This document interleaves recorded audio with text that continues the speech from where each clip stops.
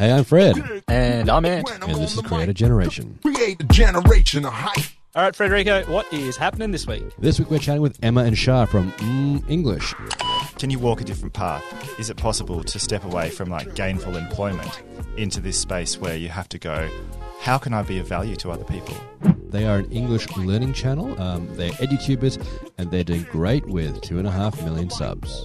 Before we get started, just a quick reminder that we have Changer College, which is going to help you become an even better YouTube creator. And you can find it at changercollege.com. That's CHANGER college.com. Let's get into it. Let's get into it. All right, Emma Shah from English. Welcome to Creator Generation. That's us. Thank you. Is that enough? That was Probably probably too one long. of my favorite that I've heard. Yes. God damn. Oh, yeah. English. Mm. English. Or my other favorite is English. There was an employee at YouTube that used to every time talk about you as MMM English. MMM. My- And I couldn't bring it to Really correct them. I'm like, they know. Our favorite is anyone who emails and says, hi, Oh, that's clearly your first name. clearly. Yeah. Well, and Shah, please tell me who you are and what you do on YouTube.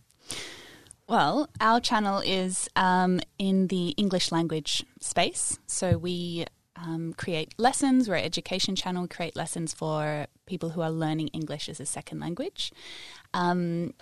You're looking at the front and the back of house, really.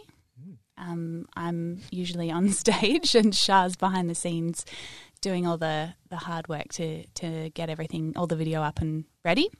Our students are all over the world. It's a little bit crazy going through the list of countries where we've got people viewing from, but it's pretty much every one of them. And students, intermediate level English learners, the whole channel's in English, so we rely a fair bit on translations and things like that. But for the most part, it's pretty sort of intermediate and above level English learners practicing English with us. And how long have you been at this for? Maybe coming up to 4 years now. Yeah. Sorry, I was just... You just phenomenal. I can hear Fred chuckling in the Comes up all the background. time. And I was like, great, can we do that for I was everything? just about to eat my lunch then. Well, sorry, I got so distracted by that. So, 4 years-ish. 4 Coming up to. years-ish, I think so, yeah. Yeah. It's hard to sort of put a date on like when specifically When you it started, really because there's started, breaks and, as like when opposed you say this to- is the official start, Yeah. or if you went like when you put a first video out and then did nothing. We'll for just 2 see what months, happens and or put a video whatever. out. So is But was that the start? I don't know. Let's look at the start. What was the let's talk start? about the start. How did it start? It did start. It started when I was teaching English in Vietnam, and I had a class full of adult learners who, man, it was hard to keep them focused. They would rock up to class at like 7 or 8 o'clock at night after they'd finished an entire day's work and wanted to try and learn to speak English and practice their conversation skills for all sorts of reasons within their lives. And it was just incredibly frustrating for them because, it's coming to a classroom, sitting there and writing sentences in a book, not the most effective way to really feel confident about using language and speaking to people and doing all the awesome things that you can do with English once you've got it. I've got those skills. And so I wanted to introduce a little bit more of me and what I do socially and my life behind the scenes to my students. And so I decided I had this really crappy Panasonic Handycam that I started taking with me to restaurants with people. I was cooking in the kitchen with the idea being that food is this awesome hub for relaxed social kind of conversation, and it makes everyone feel a little bit more at ease when you're around food, eating, talking, sharing, cooking, all of that sort of thing. So that's where the comes from. Everything started talking about delicious food.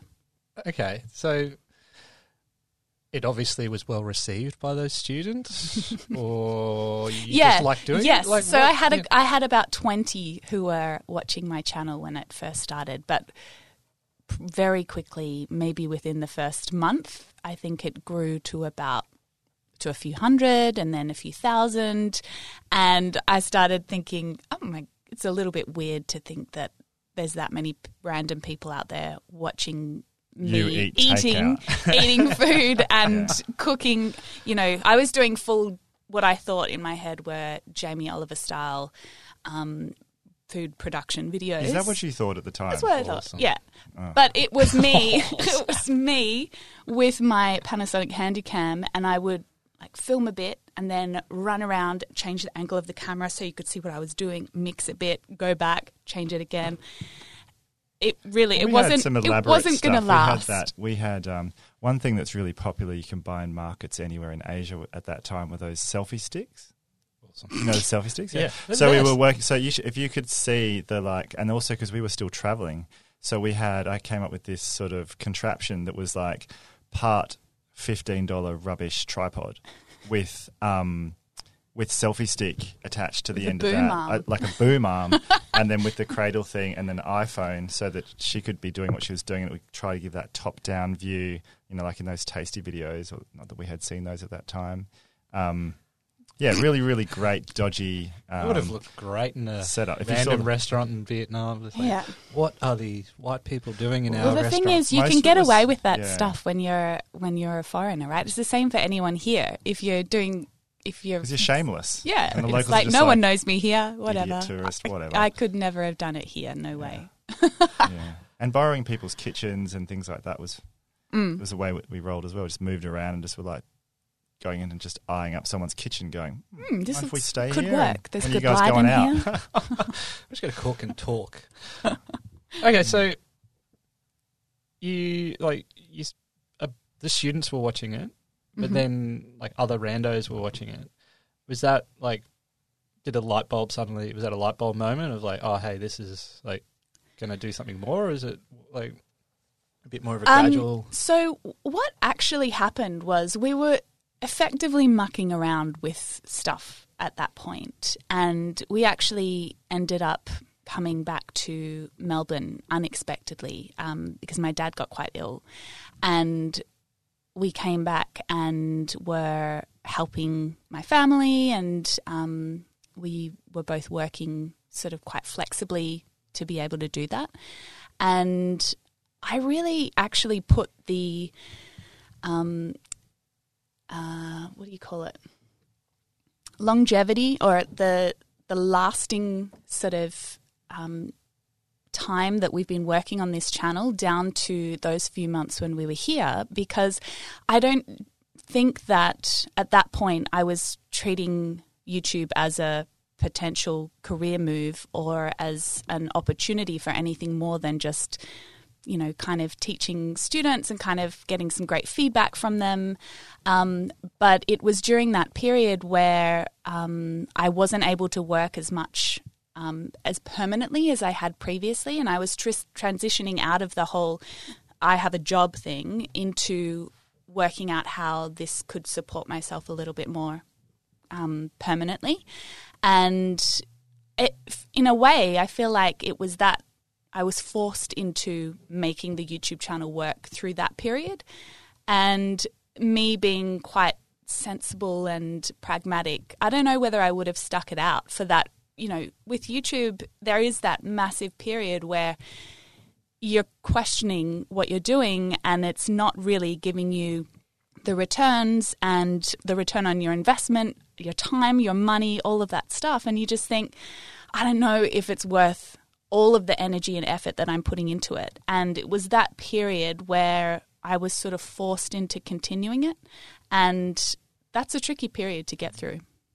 How long after your start and experiment and sort of just seeing what works, what doesn't, and really not aware of the future opportunity, how long between that and this new stage you're talking about where you sort of think, oh, I'm forced to see if this is worth having a crack at? I would say that it would have been about 9 months. I think. We also there was, you just reminded me as well in that period. So the first thing was I was called Emma's job as a teacher like her pesky job, because I was building an online business where my whole thing was like location freedom, schedule freedom. I want to work from anywhere, choose my own hours, all that kind of stuff. And that's the main reason why we moved to Vietnam in the first place. And then she had this job, which is great because she could teach as an ESL teacher. Oh, and also I could support us. Yeah. And also because I was making no money, so we were living off like hardly anything. Like, totally appreciate you for that. I cherish our friendship and relationship. And you're probably still supporting me. But then we were trying other stuff like, everyone was selling stuff on Amazon and doing like drop shipping in the kind of network of people that I was hanging out with in Vietnam. And so we even went through a phase where we were like, trying to buy ice cube. We'd done all this research. We were selling ice cube trays that we were getting like manufactured in China, sent to America, and sold like I forgot about $150 worth, and like lost several $1,000s worth of ice cube trays. And so that was a sort of like just trying stuff. Like, is it possible? Can you walk a different path? Is it possible to step away from like gainful employment into this space where you have to go, how can I be of value to other people? And then there was I'm really quick to sell stuff to people, and I'm happy to ask and put my hand out and say, well, that took me all this time, give me $5,000 or whatever.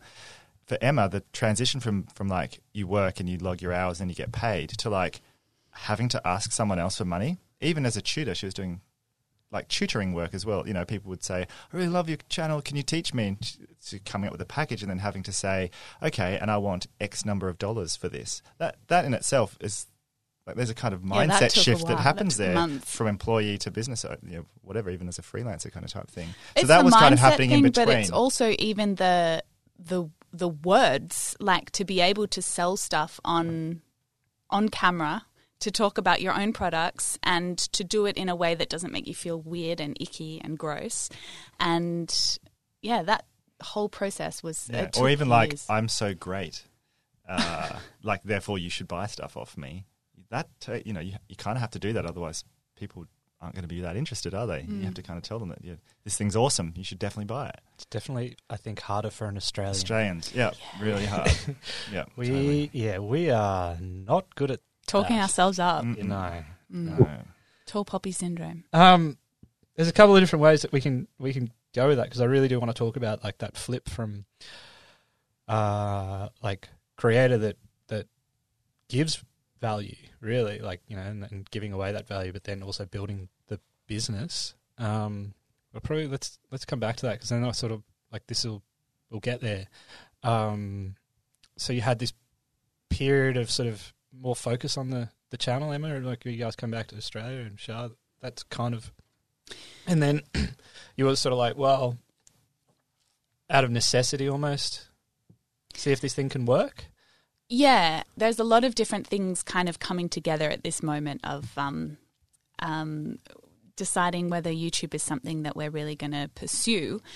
But at the same time, I think that when we started thinking about the potential of earning revenue through, not necessarily through the channel, but we were more so thinking about like building a brand, building a personal brand, and creating courses that we could sell via our website. And as Shah mentioned, I was sort of doing one-to-one tutoring and trying to beta test group classes and group training and that kind of thing, which was still pretty manageable because, once we had the website and the payment gateway and stuff set up, it, kind of just ticked over to the point where, I was booked out for 6 months in advance. And at the time,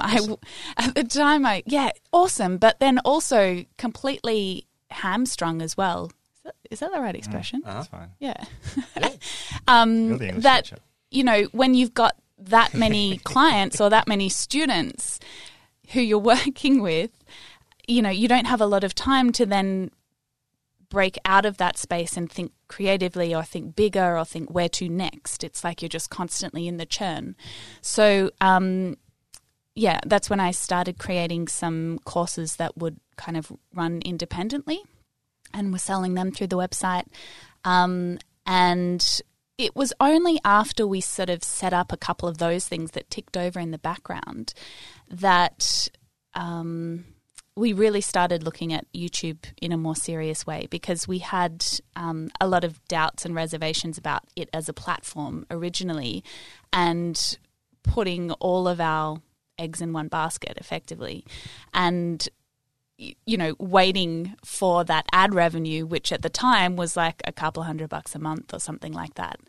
And so we had these alternative sources of revenue being that we were creating in the background, but we almost sort of stepped right away from YouTube for a few months, probably about 6 months, whilst we built up those courses. And it was only when we returned and we came back to YouTube after a 100% break, like hadn't even logged in. At this point, I didn't even know what analytics were. I wasn't tracking anything. And jumped in with almost 1,000% growth through that period of doing absolutely nothing. And that was the point where that was the eye-opener. That was the point where we just went, wow, we have something here. And we have something that grows with and without us. And we can influence it, or we can step away and do other projects and it still ticks over in the background. And that was probably where things changed. I experienced something different during that time, which we do all of the time. And this is what's so cool about working together is that we just see things. I see colours and feelings, and then I see processes, strategies. And Emma is like sees community. Emma sees she's very diligent about the way she does stuff, and I flounce in and out, and that stuff like that always works. And one of the things that was going on for me at that time, and the conversations we were having, I started on this journey of the run your own business thing. I'm actually a landscape architect, so I've not got a business background at all. So also learning on the job. I just happened to start a few years earlier and was moving in circles with people, joined this big community online full of location-independent entrepreneurs, people building legit businesses, not just like blogging and stuff like that. Not to say that's not legit, but like people doing actual sort of scalable, really successful kind of type of business models. And there's a lot of people in info product space, which is about, doing courses and how that all works. And the basic premise of it and why we need to sort of guide Emma away from doing what she was doing was that teaching one-on-one classes or even group classes really isn't scalable unless you're charging a buttload of cash, right? And if you're going to step away from a job where you're doing $100,000 in a professional sort of career into this, like, all of this step on the new journey's kind of got to be worth it. Like you've got to sort of go, if I'm going to do this and I'm going to give up like saving up for that deposit for a house and all this other stuff that everybody else is kind of doing, I want to make sure it's really kind of worth it. So the basic premise, I'm starting to load up on like Fastlane Millionaire and 4-Hour Workweek was way before. Lots of books about business, lots of books about info products, what's happening, trends and marketing and Seth Godin, all this kind of stuff. And there's one of the concepts that came out of my community, which is about flipping. You mentioned flipping before. Flipping the triangle. If you look at people like Pat Flynn and those guys, their whole thing first is like build a massive audience, right? And once you've got that audience, go to that audience and talk to them and ask them what they want, and then kind of build a product or a course around that conversation. And I think that what worked and that's a really cool thing to do. And in fact, in the long term, that's what's happening to us now. Now we've got this colossal audience, and now we're trying to find out, like, how do we communicate with them to find out what they want, so that when we have another stab at a course, it will be worthwhile and it'll be something we already know that they want. But at that time, the flipping the triangle idea was instead of trying to build a massive audience, just start with one person that you can teach something to and learn from that. And then take that, maybe teach it to a few more people and learn from that. And then put it into the group situation and go, how could I teach this to a group of people and learn from that? Because what you need to do is not shy away from, did the shit that I taught them actually have any effect on them? Were they actionable things? Are they getting the results that they came to me for? And use those little small group things as a testing ground, and then go, how could I do this en masse? Like, how could I, from what I know from working with that one girl and then those two dudes and then these couple of small groups, and you get paid for that stuff and it's enough to get by, how do I distill out what worked for them, or what were the best bits that I could do that could then allow me to easily replicate my process and have an effective outcome for a ton of people without me anymore. And then go about selling that to people if you know that it's worked, because you can get testimonials, show that sort of process. So those things were what was going on for us from my side of things at the same time, while we moved into doing courses instead of relying on YouTube. And it would just so happen to be that when we got back, we're like, oh, and the audience is growing too. So that means we'll now be able to sell this stuff to even, more people. So it came together like that, which was pretty cool. How, at that time, how aware of that process were you early on that this is what you were doing? I know at the time, you say you're going, your experience was, your thinking was in a different Got to grow, sphere. your personal growth. How much of that was conscious thought and strategy, and how much of that was it's organically happening and the signals were sort of firing these things like the fact that you could look at the business opportunities here in the space. I think that that Shah was really trying to ram that down my throat for a while in terms of coming out of the teaching space, coming from, like Shah said, I'm really community-minded and, more on the volunteering and helping and supporting side of things, and getting up to speed really quickly on, running a business, knowing numbers, knowing how what you're doing is impacting those numbers, how you can tweak those numbers, how bringing someone else onto the team then affects those numbers. All of that stuff was just completely foreign to me.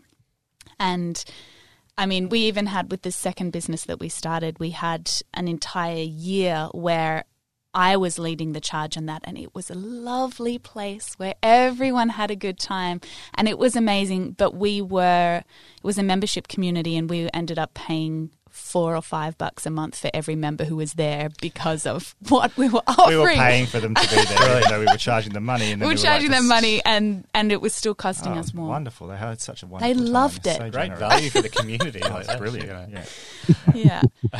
So I think that that whole process was, one that took a lot of time, and I think that with having two different people with very different priorities and objectives working within the business has helped us to sort of level things out in the long run. But I think it's probably taken us a good couple of years to sort of reach a place where we're on the same page and leaning on each other in the right way, rather than just getting frustrated and annoyed at each other. Yeah. While you're speaking, for some reason, and I don't know because it's not related, but I was thinking back to the question about when, it's this sort of like the question everybody kind of like, it feels like what you want to get to is that bit where, when did you realize, or at what point did this change kind of happen? And if I remember, we started talking about this thing after a while with YouTube, with the ad revenue, and we started using this term like feed the beast or feed the machine. Yeah. Right? Because and this is what's really interesting. If you watch, lots of studies have been done about like poker machines or fruit machines. I don't know what people call them in different countries, but it's random reward. Okay, it's the same reason why Facebook's addictive. It's the same reason why email for a while was really addictive, because you would go in there and you just never knew when there would be something in there for you, or Facebook or whatever, and something positive has been said about you. And this is how they sort of create this kind of addictive behavior. Same thing as like the poker machines, you put the money in, you don't know when your number's going to come up. And obviously we've seen like dreary, sad-ass people who are in there in a flashing lights environment for God knows how long, spending the family savings. And it's great. And but with YouTube, what happens as well is there's this algorithm, and you don't know when all of your hard work is going to result in like ka-ching, ka-ching, but ka-ching. It does. If you right? keep putting coins in the machine, one comes out. Yeah, and that's the thing. So then you get into this thing where it's like, I'm making a video a week, and then we went through a thing where, hang on, what if you don't make the video for the week? But you get this payout every month, and you want to keep the payout going. So then you start stressing about, oh my God, I've got to keep making another video. We've got to get another one. Oh my God, it's Wednesday. It's not even finished editing yet. Like, it's not going to get up for this Friday, and it has to go out at 6 p.m. on Friday. And like, really losing shit. Waiting. And then we have these things where we'll have like an internal like breakdown. There'll be tears. There'll be like, I can't do this anymore. It's really, really stressful. And then we had like console each other. It's like, do you know what? Who cares about that damn YouTube? Like, we don't need that. Like, just relax. And who are they to tell us this? Whatever. Like, but we've got to feed the beast. It's like, don't worry about the beast. Like, you need to just relax. Let's just go away for a while. Whatever. you can take like 3 months off and nothing happens actually. You can drop back. Like once it's sort of going, I don't really think that we're sort of learning some of this stuff, but we went through this phase of thinking like, oh my God, you have to get it at this time. And if it Otherwise doesn't the go out tap between turns 6 off. and 8, the tap will turn off. Like nobody's going to watch. Because then on the flip side, like we got really more efficient. We've got like editors. We've got like all these processes. We're using software to track stuff and it's all epic and wonderful. And then you're getting all these things out and you're doing what you think is like amazement, like total, yes, this is going to kill it content. And then it's just like bombs. And you have And no then the idea one why. that you Like, throw together at the last minute is the one that soars, and you're Yeah. like, what? the hell? And you're like trying to do all this. So it's like this monster that they train you. So for example, if you started doing, I reckon if we started doing 2 videos a week, YouTube would go, oh, we really like them doing 2. Let's give them one colossal amount of cash, right? Payout for the fact that they've done 2. And then the next month you go back and go, we're too tired. We'll just do 1 video a week again. And then you get punished and you earn less than you ever have. I love how you're talking about them like they, as if they're Oh, that's how I they're think about it. They're sitting there they're watching all your- watching your every move, Yeah, waiting. They are. In an artificial intelligence kind of way, I truly believe that's what's Yeah, I mean, I don't know about that last part there, Shah. Fred's had some good chats with Todd from Discovery, who runs the algorithm, essentially Sure. runs the Discovery algorithm. But I was at YouTube did this thing called a creator retreat last week, and it was the first time they've done it anywhere in the world, and it was all about creator mental wellness and mental health and strategies around that. But interesting enough, they had this a roundtable, little breakout groups with creators, and one of the groups I was sitting on, this creator Darren Levy, who's been on the podcast before. Listen to that one. Hey, but Darren, he's a young dude who's been on YouTube for 2.5 years, and he's grown quite quickly over 500,000 subscribers. And he asked the question at the table, like, how long is the longest break you've ever taken off creating content for YouTube? He's like 2.5 years, no break. Haven't missed a week. Weekly video, haven't missed a single one. Another creator was like 2.5 years, never missed a weekly video. Wow. And went round the table, and there was one cat who just sat there, and he was like, "I've got one channel. We've made 10 videos. Half the videos got demonetized, so it wasn't worth doing. We haven't created anything on there for a few years. Those videos are getting views and views and views, and we don't care. That's fine, great. And then the longest I've ever taken is 3 months, and I'm still a full-time YouTuber, and it's like. Yeah. And Exactly the what you're fear, saying. the That's fear, exactly and Darren and a couple other creators were like, the reason why we do it, the fear. That they know. Yeah. Everyone knows. So it's probably a really Yeah, great and message to it's- know. You can miss an upload and you won't disappear off the platform. That's right. Yeah. Or the dark. That's true. That's true. That's yeah. true. Like we've done that a few times, and the amount that you can gain from just switching off or pulling back that stress and just taking a break, taking a week off to reset, to think a little bit more creatively about content and what you're going to do for the following weeks, is sometimes just it pays itself back tenfold. I think that you touched on it, Shah, a little earlier about this, stress and this worry, you've got to feed the beast and that kind of thing. And that's very much been my mentality, not just with YouTube, but also with, business generally. It's, setting promises or setting goals and telling your staff or telling yourself, this is when something's going to be done. And I would always end up in a huge panic, stressed state because this deadline is coming up and I haven't, got everything done, or something's come up in the meantime. And Shah's always been that leveling voice in the background going, there is no one else who is standing there waiting for this on that date. Like, it's you. You set the date. You said that that's what it was going to be. If it's all too hard, change the date. And it's like, hey, yeah, like I can. And if I do it, no one really notices and no one really cares, and the algorithm doesn't notice either. I think as time goes on, I feel like it's more to our fans, probably the consistency, Yeah. because we do get people who say, I've been checking my phone on missed Friday you. for the last 2 weeks. And it's like, yeah, well, you're great, man. And we appreciate that, but also we've got our own personal like health and mental health and stuff like that too. Just one thing I'd add to what you were saying before, like a lot of YouTubers do come up, have that fear, and they do talk to us about it. And like even YouTube say, it's not necessarily an algorithmic issue so much as, the algorithm does follow the viewer, and it's the viewers that want constant content, and that's why that exists. Often viewers who take breaks have no real effect on the channel, providing that the audience knows what's happening. That's the big thing. So if the audience is trained or understands why there's a break or why there's inconsistency, then they're open to it. And often you'll see views you can pick up on your return videos because they're aware of what's happening. It's just that when suddenly, or it's inconsistent all the time, then the audience loses out and loses interest because it's just not consistent and they have too much other content to pay attention to. But if they're connected to a YouTuber and they really love what they do, they will be more than happy if you take a break for a while, providing they know what's happening. Yeah, Definitely. Totally. Do you guys do that?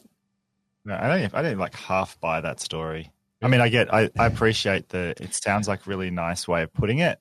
Oh, it's your fans and everything like that. But I do think that I would say how that much truth in that myself. Interestingly, it would really depend on your audience.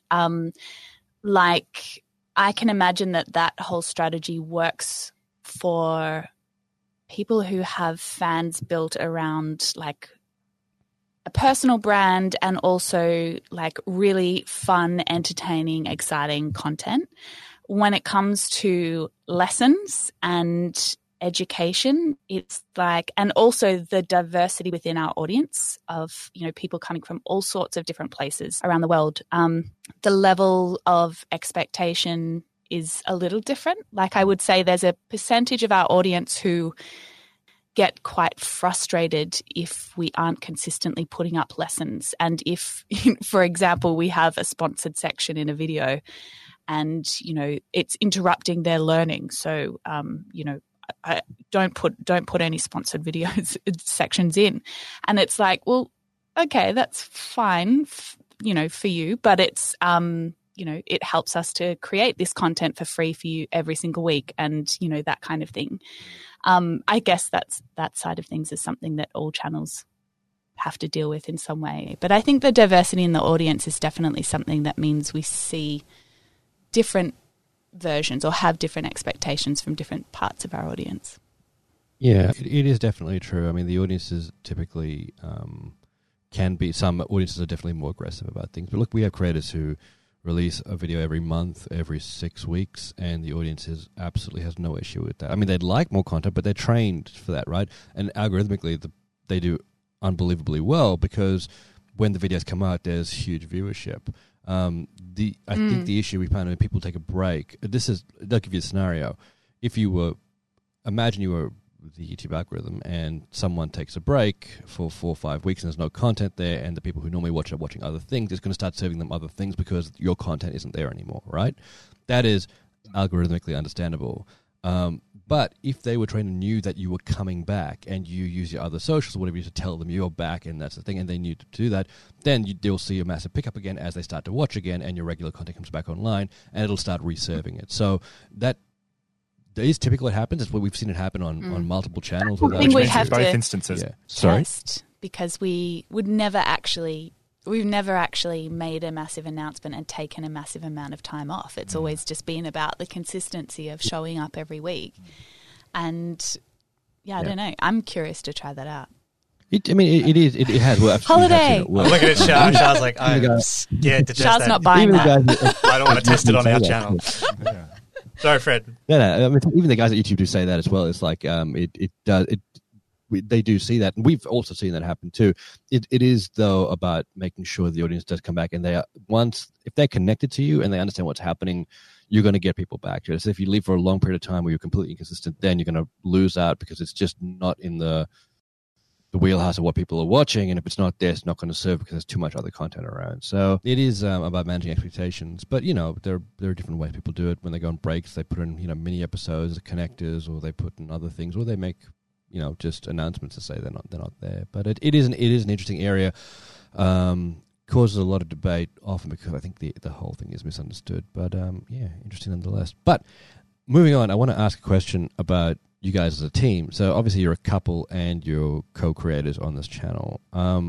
I don't know, to it's obvious to us, Fred, but I don't know if it's obvious to we're everyone. holding hands, but Actually, everyone else Right. is holding hands. Just make that assumption. your Hey, audience know you guys you're- must be together. Hey, yeah. Shit. Now that- Hey, I'm just your audience do know you're a couple, is that right? like I said, I'm You do? front of house, Yeah. Shah's back of house. Shah's made a couple of appearances in videos and, to mixed reaction. Ooh. We'll talk about that later. Shah's looking really stoked about that. That's fine.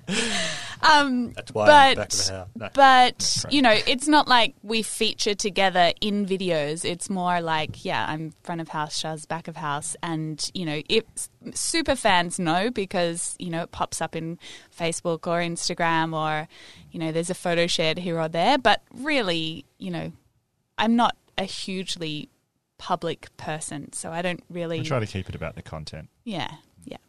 Sorry, Fred, I hijacked your question. That wasn't your question at all. Okay, that's fine. But from a working perspective, what is it like working as a couple or a partner? Oh my God. Together. Who's going to start? Oh, you go. I This think is a it's safe space, everybody. no. Safe I think space. It's just us and all. I would the- say it's given the circumstances, like it's amazing. We are Yeah. killing it. We get along to so give you well. to give you a little bit of background, we live in Perth. We live together. We go to the gym together. We go out for dinner together. We go on walks together. We sleep together. We Go to the pub together. go to the pub together. Hey, want to go grab a beer? we mate? go Yeah, do let's grab a beer. podcasts together. I mean, Work. given that context, it's amazing that And then we we haven't. run two businesses together, and we have business meetings about both of those business, and we have disagreements about things, and Get on a- annoyed at each other. yeah. But on a serious note, I kind of feel like, to me, entrepreneurship is one of the greatest journeys because you are dealing with a lot of mindset things. You have to learn a whole new set of information and skills that are directly applicable and have an impact in your life, like in the success of your life, in your dreams that you may have. Money's a wonderful thing because it can allow you to do all this stuff. There's a huge learning curve there. And you also have to overcome a whole lot of other emotional things that most regular people wouldn't have to kind of deal with in business. Feelings of rejection, feelings of working really hard on something and then not kind of working out, or then like being overjoyed, and then we sort of, so we've got to negotiate all of those things. And over time, we have actually become, I would say, we've become better people because of it. We learn how to manage each other, learn how to manage our team, expectations and reactions and all of those kinds of things, learning how each other works. Like I'm the kind of person who wants to go in and just go, why did this happen? And what are we going to do about it? Let's workshop solutions right now. I need to know what we're doing next. And Emma just cannot be put on the spot like that. You just can't walk in. And so I've had That's to probably what we fight about most. Right, Is like Shah just coming in and going, I want to talk about this. And I'm like Let's go, in the let's go, middle let's of doing go. something else. Yeah. And Whereas if you came into me and I was in the middle of doing like one hand's typing on one keyboard and the other one's typing on the other, and I'm like talking to somebody in another country at the same time, and then you come and ask me a question, I'll just turn and like, let's go, I'll just answer all the we're questions. like, you know No how problem. everyone says women are the best multitaskers? Like we blow that out of the water. There is no way that I can do something at the same Yeah, time as you're something like a else, one and thing you at a can do it time 10 things at a time. So that's one example. So then we have to, so then it's like, okay, hey, I'd love to talk about, I need to talk to you about this. When's a great time for you? When can you, and then we'll book the time in, then we'll sit down and then we'll go, okay, here's what I want to talk about, and sort of nut it all out. And that little things like that we've learnt along the way have been what's kind of made it okay. I think that one of the biggest keys to us working successfully together is structuring time and our days around stuff. And weirdly, like if you had have asked me this 4 or 5 years ago, I would have been like, no, I don't want structure. I just want to fly by the seat of my pants. We just make stuff up as we go. And that has created a whole lot of stress and tension in our relationship because we're never aligned we're always on different frequencies and, working at different energy levels. And so the thing that has really helped and the thing that we've sort of worked out along the way is how important it is to have structure and consistency, not just in business and in work, but also in life and in stuff that we do outside of work. I would say even more importantly, because when you spend so much time together and your worlds are so blended, work and life and fun and... Let's go have a romantic dinner together tonight and talk about our automated email And our sequence new and hires. our triggers and how we're tracking stuff. And Is that where's what the cookie happens? gonna Like, go? is that what? Hell Is that yeah. what dinner? Yeah. Do you Oh my guys God, have? You cannot get away.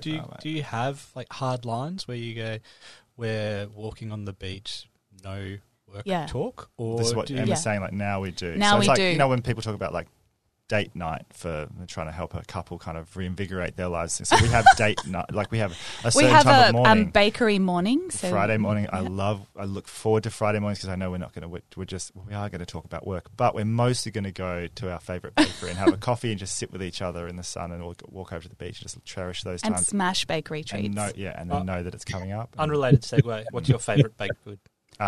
pork and fennel sausage roll from Wild Bakery in South Fremantle. Hashtag not sponsored. That's very specific. Not We're sponsored. sponsored. We're But do supporting yourself a those favour and guys. get down there. Emma, what is yours the same? What's yours? Favourite baked good? Okay, so I've got a couple. Favourite means one. Yeah. Oh, favourite means one. Well, Okay. yeah. I'm not making the rules. Oh man. So my favourite would be an apple galette, which is like a sweet baked apple slice thing, also from the same bakery. Fred? My favorite? Yeah. No. Before that, I want Emma and Shah to guess. What do you think our favorites would be? Knowing what ants like. I'm like, I was gonna what kind of people are? Snot block. I don't even know what that is. Is that a thing? Or is that just like a massive takedown? Like, I'm not sure where I stand now. That's Snot a block. vanilla slice. Oh, really? No. Slice. Who's that I was for? going to Ant and pick me? Ant for that. Ant for a vanilla slice. Ant vanilla And slice. Okay. Fred chocolate eclair. Yes, I am a chocolate eclair fan. That is very true. Whoa. Would you say that's your favourite though, or did I just guess a good one? No, it's one of I like you. I have a couple of favorites. I like custard tarts and I like chocolate eclairs. Shah, seeing as Emma got it wrong, do you Amazing. want to have a crack at my At favourite yours. baked good? My 'Cause I love a good baked Ants treat fruit tart. and coffee. Mixed fruit tart. I'm just going to go almond croissant. Yeah, that it? It's pretty close. That's my number two. Number one is just a really good croissant. And then, the almond, too sweet. I'm not that much. And you've got that advantage as well because all little flakes are in your beard. So like, enjoy save it for the later. rest of Yeah, the day. exactly. Almond croissant is like, the sometimes. That's why you stroke your beard, in just my happy combing place. them out. They can Totally. be like really intense and like mascarpone sort of. Yeah. Like Ant's very straightforward. Like it's just a plain croissant and a glass of milk when he goes out. And that's Oh, good boy. that's what it's Hot milk. Well, at least a bit of milk. You guys didn't get milk in your coffee this morning, which is completely unrelated. And we're not going to keep talking about that. But it was a sad moment. Sorry, I had Sure to. was. I just love baked goods so much that baked good with coffee. Hey, we're all fans. I can tell. And that's what holds our relationship together. Yeah, baked Times like that. It's Friday baked mornings goods, at Wild Bakery. and other structured stuff.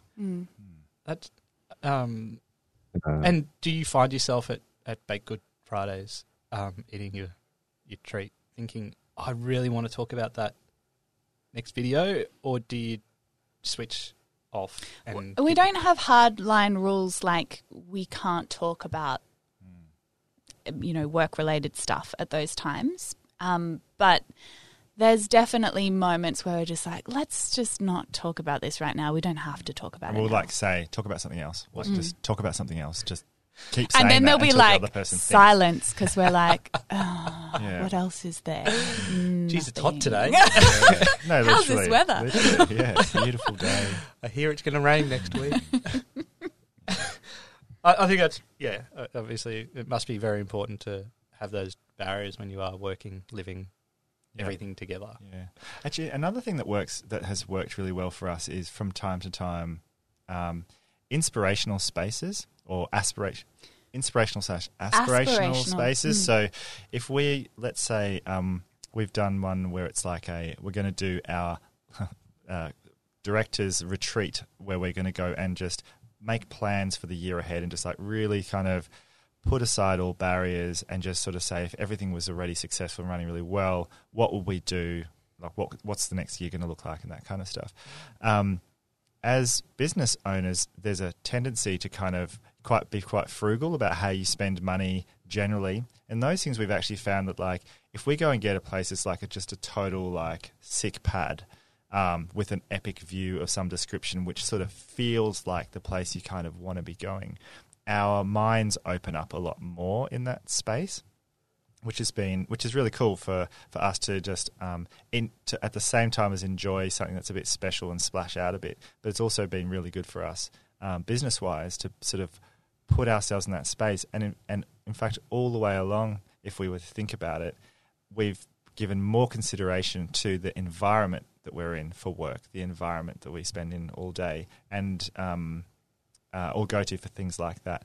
And that's also been incredible because it takes away the stress of kind of, I suppose, being too frugal where you're sort of, like, I don't know, shacked up in a little tiny not having tiny enough box, space, not having and enough space to think, yeah. and, you know, a generous desk and all those kinds not of being things. comfortable. And yeah, and it helps. So you guys work from home though, right? Yeah. Mm. So then talking about that workspace, what have you done to make that workspace work? Oh, well, like at the moment we've ended up, there's two of us and we've like moved into a 3-bedroom apartment. So we've basically got an office each. Awesome.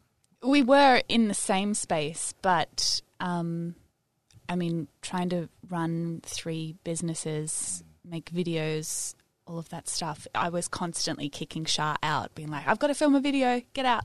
Yeah. And or I've got to do a sales call or something like that and I might be on the phone for 40 minutes. It's just not. Yeah, not practical. So, yeah, we have just a big space that that we share separately. When you film a video, what is your approach? Do you do the camera work, or does Em have to do it by herself? What's that process there? So we have a fixed environment, so the camera is just sort of in a fixed position, and Emma's just for most of the content that we make. And so since we've sort of over time and we've started looking at what our process is and how long everything kind of takes to actually make a video, I now set up the studio space. So I'll get all of the lights ready and the camera in the right position and the lighting and the adjustments and all that kind of stuff exactly right, because it actually takes about the same amount of time for Emma to do. She's got to do makeup and hair and then, you know, feel comfortable and all that kind of stuff. That was a huge sticking point for me when it comes to like consistently making videos, because the setting up the studio, we don't have a studio permanently set up. So when it comes time to filming and, you know, really wanting to do like batch filming and just getting a bunch of stuff done, it was really challenging for me to try and do the whole setup and then get myself sorted and then sit down in a cool, calm and collected way and smash something out. So by dividing up those responsibilities or things, it's just made the process become so much smoother. And I find myself sitting down to film in such a better headspace than I was previously. And instead of feeling like a chore, it, you know, has returned to being something that I love to do. And I think that like little tweaks like that and working out how can you improve your systems and the way that you're doing things can have such huge results. And I think that in itself is behind our consistency in putting out content and, you know, staying on top of, you know, video production and that kind of thing, is because we are working more as a team now and it's not just me managing the whole studio setup and filming and editing and that whole process. So we like to finish these by asking the creators to give their top 3 tips that they've learned over the years of creating. So guys, what are your top 3 tips, or 1 or 5? Or 3 each. Or 3. You go. You do 2 and I'll do 1. So my first tip would be to realize that you are the person who's in control of your schedule and your time and your output and your capacity. Whilst there's YouTube, there's the algorithm, there's your audience, it ultimately just falls to you. And so if you need to take a week off or you need to take some time out, the world's not going to stop. And I hate to say it, but not that many people are even going to notice. And I think coming to terms with that and just being cool with it has been a huge help for me. Granted that consistency and that promise to your audience is important, but I think also, keeping yourself in a positive, creative and productive space is also really important. I'm going to give one tip about your content, and I'm going to say do your best to produce content with purpose and fulfill on the promise of what you're delivering. And what I mean by that is one of the great things that we've learned with watch time on YouTube videos is that if you deliver and deliver and deliver and deliver within the one video on the thing that people came to watch that video for, so how to do this or whatever it may be, and I'm talking about people more in our space, and you really deliver big on that, that video will do a lot better because it's been pre-planned and you're going to teach them or offer them what they came for over and over, than if it's this sort of just drifting, kind of waffling, kind of not really that structured and just sort of see how it goes sort of type thing. So that would be my one. So the more even dopamine kicks or the more kicks you can give them in one video, the better that video will do. And that would be my one tip. And my third tip would be around this idea of building a team around your channel as it grows and identifying which parts in your process can be supported by others.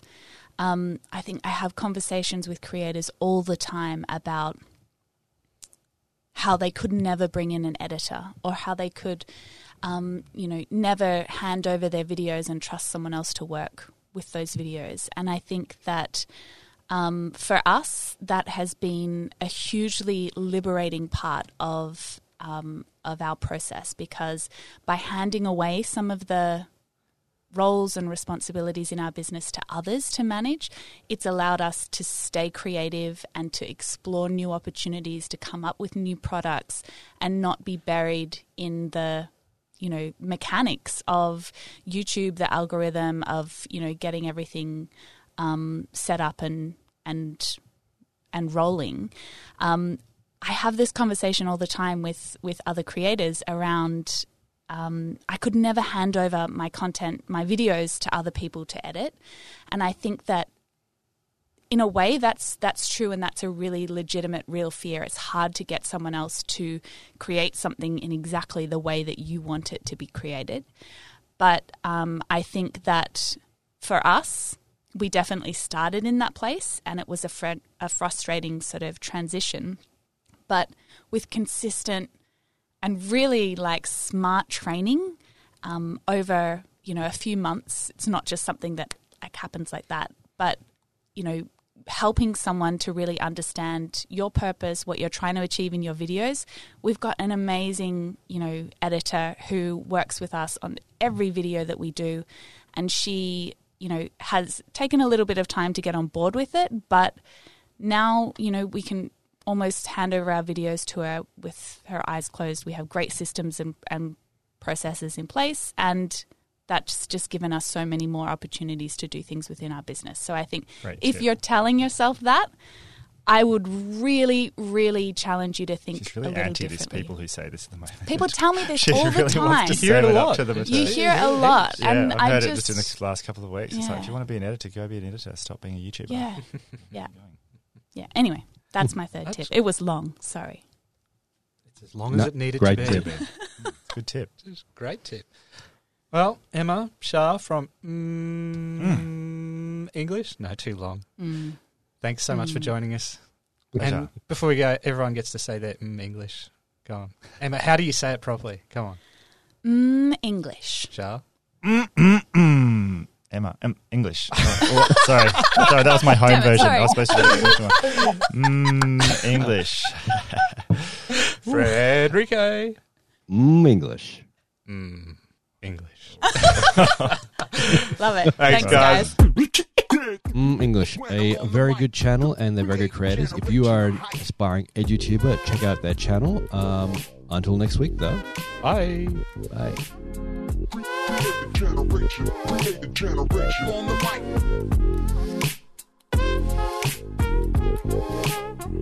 On the generation on the mic.